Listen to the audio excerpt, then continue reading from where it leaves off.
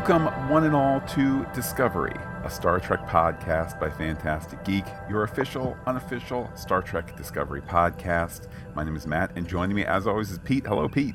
Hello, Matt. Hello, everybody. Here today to stand down from Red Alert on Star Trek Discovery Season 2. Indeed, Pete. The great bird of the galaxy must have heard us shortly after our last Star Trek Discovery update, because like the day we dropped it, we might have recorded it a day or two early, I don't remember, but the day we dropped it, there was more Discovery news. Then we're like, oh, we need to podcast this. Then we held off a little bit, and then there was more news in the last couple days. So first things first, Pete, I know that we had discussed Alex Kurtzman taking the reins as showrunner, but it seems now he's also in charge not only of what might become my term, the Star Trek Expanded Cinematic Television Universe, name to be determined. But Pete, one show in particular seems, if you read the tea leaves, seems very close to actually becoming a thing. Yes, that would be getting Patrick Stewart back to TV to reprise the character of Jean-Luc Picard. And Matt, I'll throw the listeners a bone. Go back and listen to my final words of our previous podcast if you don't believe Spoiler Pete is real. I believe those words were "make it so," and indeed that seems to be the case. That for better or worse, and we've taken CBS All Access as an organization to task a little bit. We're going to talk about their PR arm in a moment, but the core creative nature of Star Trek Discovery is something that has gotten very, very high marks from us. And personally, I love the idea of more Star Trek, whether it's Star Trek Picard, a better title probably coming, Starfleet Academy, which would be fantastic. Hopefully they don't teen it down too much, but wherever it is they want to go, apparently there's even more shows in potential development beyond that. But this is a great idea. There's plenty of room in Star Trek. Pete, can you believe the idea here of maybe two Stars Trek on at the same time? Well, heaven knows CBS All Access needs the help. Although no word at this point whether or not they would go there, whether they would go to CBS, whether they would go to some as of yet unnamed network. But giving a 5-year contract to Kurtzman, who, again, of the Transformers franchise, helping out with J.J. Abrams on the 2009 Trek and there on forward. And now the showrunner, although there's a little bit more news we'll get to in a bit of Star Trek Discovery. It's a start. And the idea that there could be several shows in the pipeline here in this expansion of Star Trek TV, again, is something to look forward to. Hey guys, you got my number. Let me know if you need people to staff those shows. Well, the good news, Pete, is that with this news of the Kurtzman deal and potentially more Star Trek out there, more Star Trek in development, luckily the stalwart people at CBS All Access PR totally turned the potential loss of, loss in a sports sense, but in the losing of the two original showrunners into a complete win with their PR announcement, right? Of course not. Would you believe, Matt, that a tone-deaf announcement, tweet, Facebook update, Instagram, et cetera, was labeled Red Alert?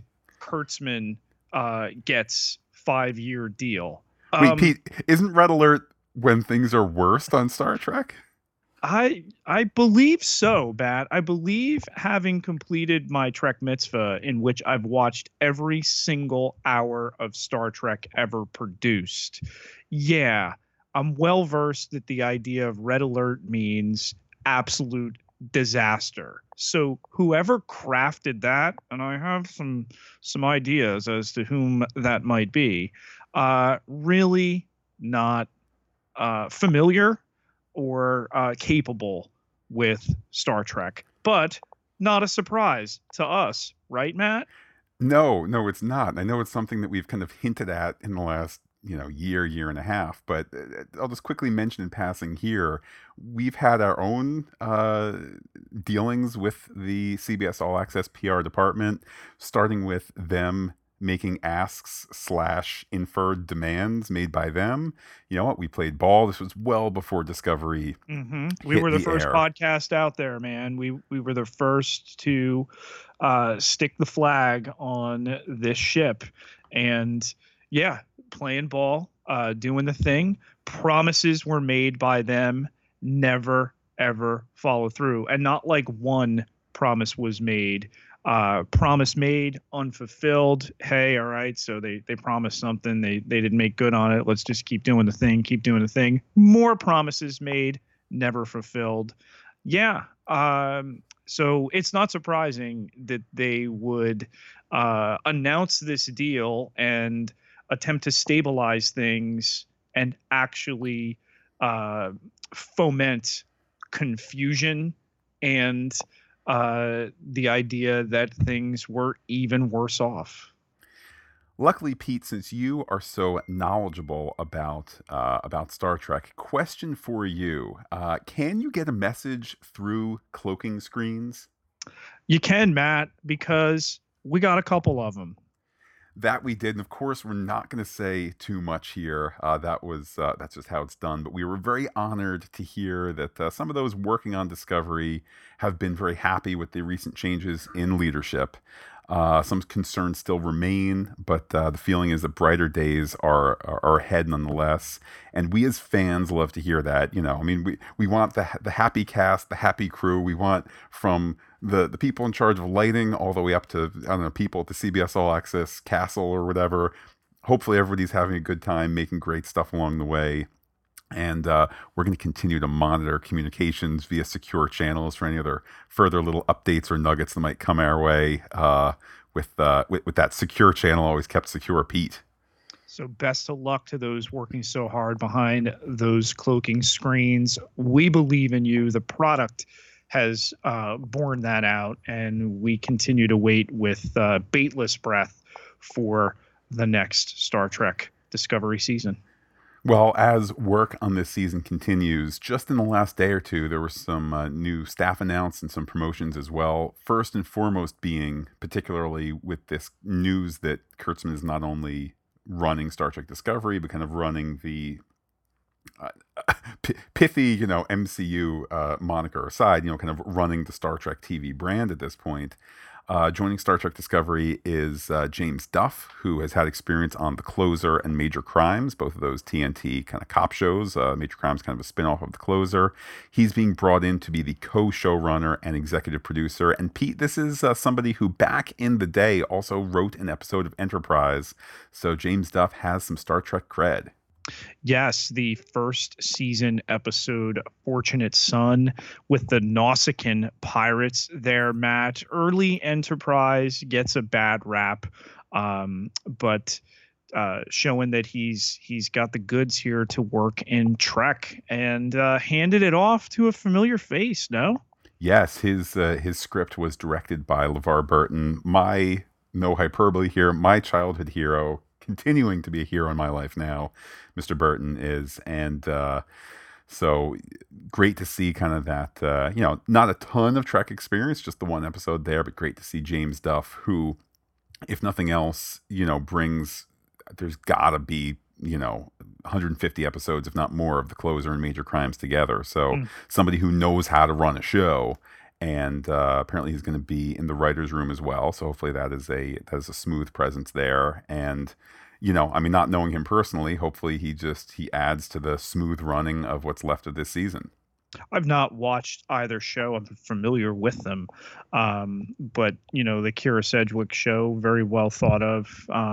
And Major Crimes with Mary McDonnell, ex of Dances with Wolves, and of course the president on Battlestar Galactica. So used to dealing with people who have worked in science fiction and in space. So that little bit of a procedural background, knows Trek, moving back into Trek. I am certainly excited to see what James Duff can add to our Star Trek Discovery. By the way, Matt, I'm calling the Star Trek Discovery, the TV universe, the STU, the stew. That certainly works for me. Continuing on with some new staff and promotions, there's Olatunde Asun Sanmi, who I'm sure is a familiar name from the first season. He's been promoted from co-executive producer to full executive producer, and he's also been named as the on-set boss and producer up there in Toronto. So somebody whose work we have seen in Star Trek. He directed episode 4, The Butcher's Knife Cares Not for the Lamb's Cry, as well as episode 13, What's Past is Prologue. So a Star Trek Discovery guy as you can get. Keep it in the family and promoting from within, important in this particular case. Then lastly, kind of new staff and a promotion. Jenny Lumet, who joined Star Trek Discovery for the second season as a consulting producer. She has been promoted to co-executive producer. So again, with the exit at the top of Herberts and Berg, other people moving up, some new people, some promoted people, etc. And hopefully, as stated before, hopefully all making Star Trek Discovery not just better on screen, but a better behind the scenes experience. I mean, listen, the proof is going to be in the pudding as we see things going forward. But to make these changes, to make sure everybody's happy, productive going forward, can't argue with the stabilizing effect here.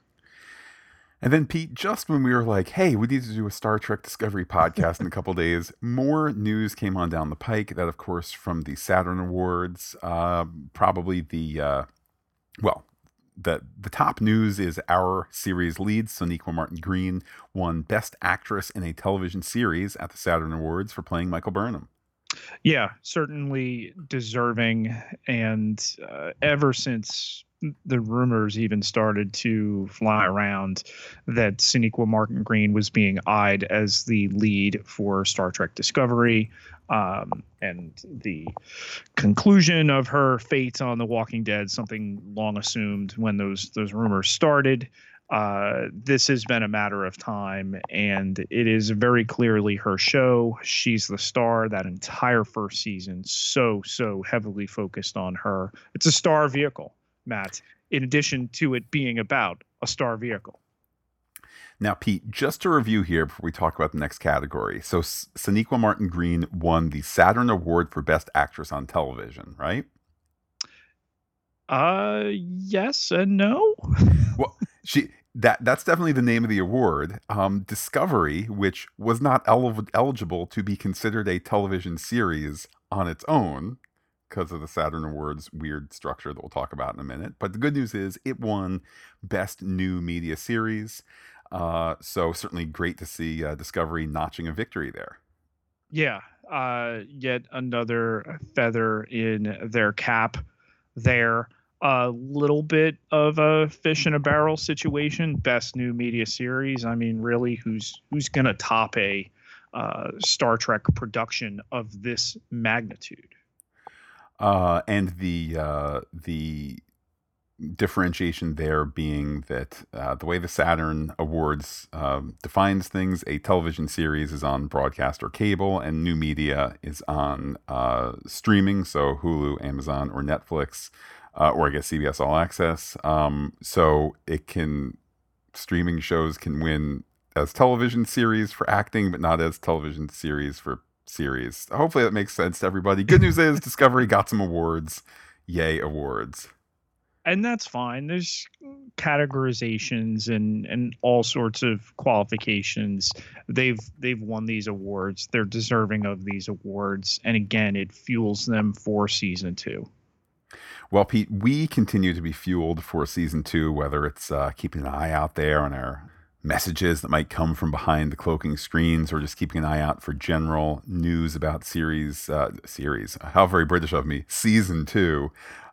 Pete, here we are, still no news on the biggest news of all that we assumed would be right out of the gate, like ASAP when they started filming the season. No Spock news yet.